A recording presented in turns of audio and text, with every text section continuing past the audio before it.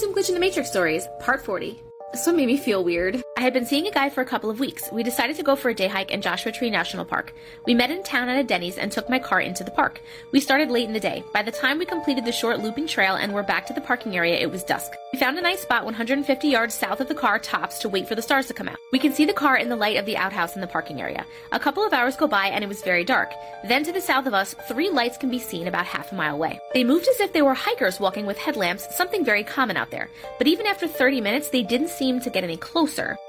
The temperature started dropping, so it was time to go, and we began to walk to the car, which again we can see with our eyes. Walking 5 minutes, 10 minutes, and then 15 minutes of walking with no progress towards the car. We stopped to confirm with each other that we have noticed something weird is happening. We should be at the car already. So now we really hurry and walk with our eyes locked on the car. It was like we were on a treadmill. We're passing boulders and foliage, but we're not getting anywhere. The hikers behind us are at the same distance too. Another 5 minutes of walking quickly and we are no closer. Again, we stopped to reassess the bizarre situation we are in. We figure we were walking at 4 miles an hour. We should have covered a mile of ground. And the car is still right there about a football field and a half away. What? He decides we're going to run. I agree. Run, girl. He grabs my hand and we run as fast as we can. Almost when I can't run anymore, we finally see the car getting closer. Felt like the sensation called ground rush that skydivers have when at a certain altitude, the ground rushes at you. We get in and speed out of the park. We didn't say a word during the drive back to Denny's. When we finally started to talk again, all we could say over and over was, what the hell was that? I don't know. We lost 3 hours of time. I don't know if those other hikers were experiencing the same thing as us, and we never called each other again. 2 years later, he messaged me this lone sentence. Do you think that was aliens?